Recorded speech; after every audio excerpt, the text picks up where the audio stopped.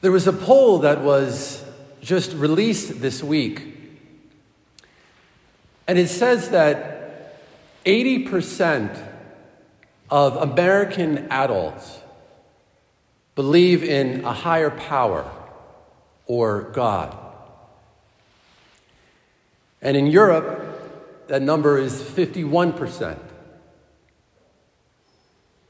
And at least in this country, in 2017, that number was 87%. And in 2011, that number was 90%. And even though it seems as a whole, faith is decreasing,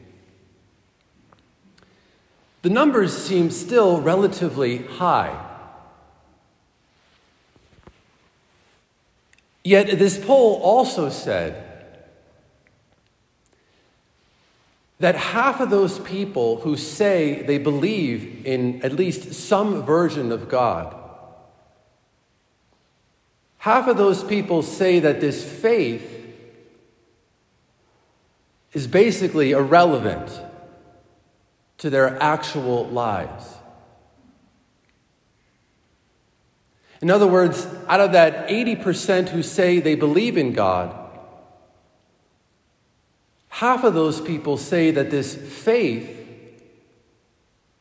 does not impact or influence their life at all.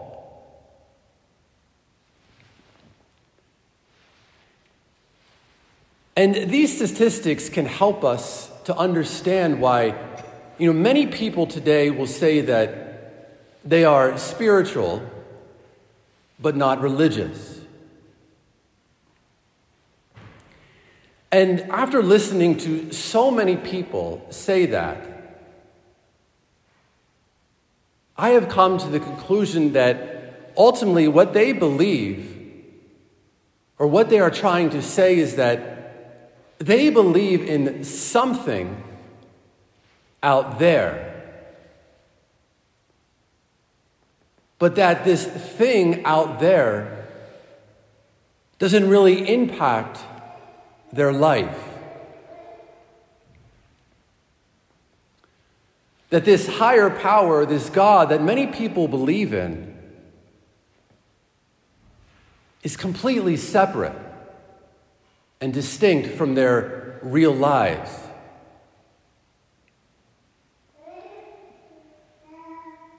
And in many ways, this is the popular theology of the modern world.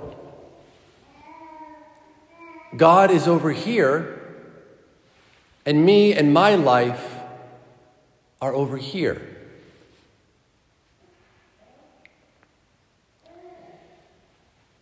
Christian faith is entirely different. In fact, it is the exact opposite. We don't believe in something out there, but rather we believe in someone who, though is certainly transcendent, is also very near to us. St. Augustine says that God is closer to me than I am to myself. And so not only do we believe that God is close to us, but we believe that his very presence sustains us and affects every moment of our lives. Jesus tells us today in the gospel, if you have faith the size of a mustard seed, that you would say to this mulberry tree, be uprooted, and it would obey you. Jesus is reminding us that faith and life are not two distinct realities.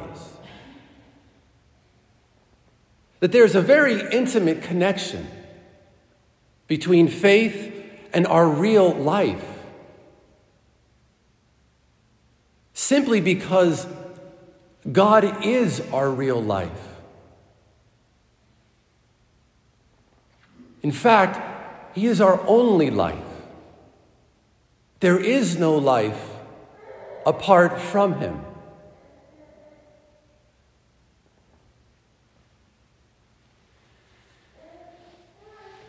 In St. Paul's letter to the Romans, in chapter 1, verse 5, St. Paul uses this phrase where he talks about the obedience of faith. And the church, especially at Vatican II, has used that phrase to remind us and to teach us more deeply what faith is. That Christian faith demands from us an obedience, a personal response to the Word of God, to the revelation of God. Since, as we believe that God has fully revealed Himself to us in Christ, Christian faith cannot just simply be believing that truth intellectually, as important as that is,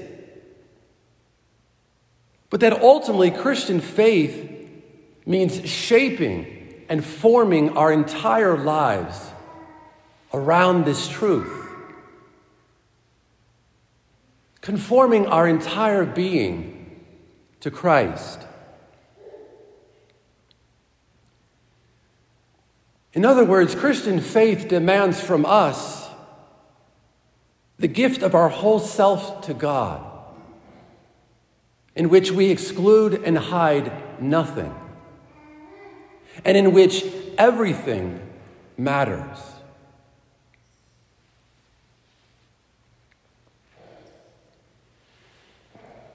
And so, if at least in the modern world, many people have a lazy and indifferent attitude towards God, where can we look for not only inspiration, but as a model for what our faith needs to look like? You know, the church has always reminded us, both in her theologians and in the doctors of the church, and also in the saints and the mystics, she has always reminded us continuously that it is only Our Lady, that it is only Mary who perfectly embodies this obedience of faith.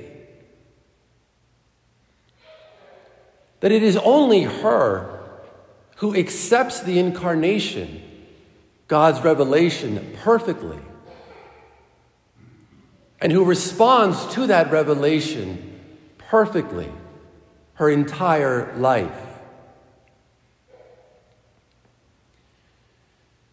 If we want to know what faith looks like, we must turn to Mary.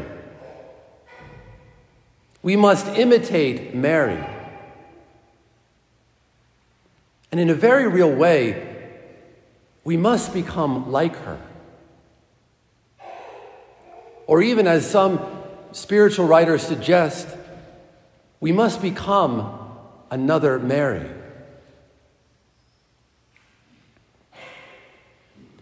Mary's faith and life are an integral whole.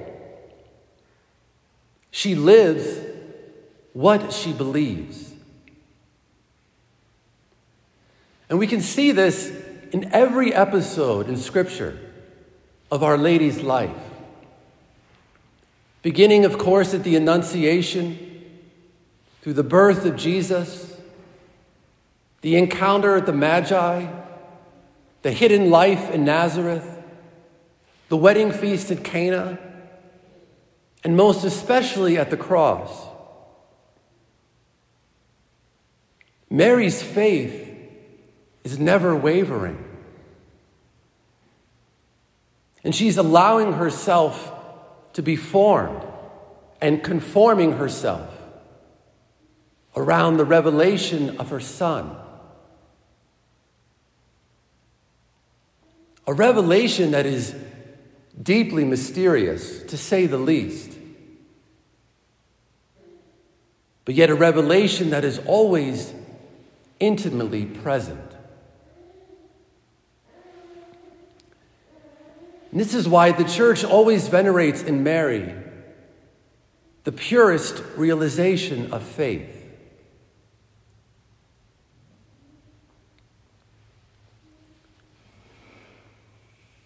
St. Maximilian Kolbe says that when we invite Mary more deeply into our lives, that our words, our thoughts, our actions, and our faith becomes pure and more immaculate, because she is all pure and she is immaculate. And she takes by her very presence the laziness and the indifference of our hearts and transforms them into a greater love for God and for neighbor. We cannot at the same time be with Mary and not grow in faith. It is utterly impossible. And so let us turn to her today and give ourselves more fully to her, so that our faith in her Son becomes not merely an idea, not merely something that we just talk about, but the reality in which our entire lives are lived from.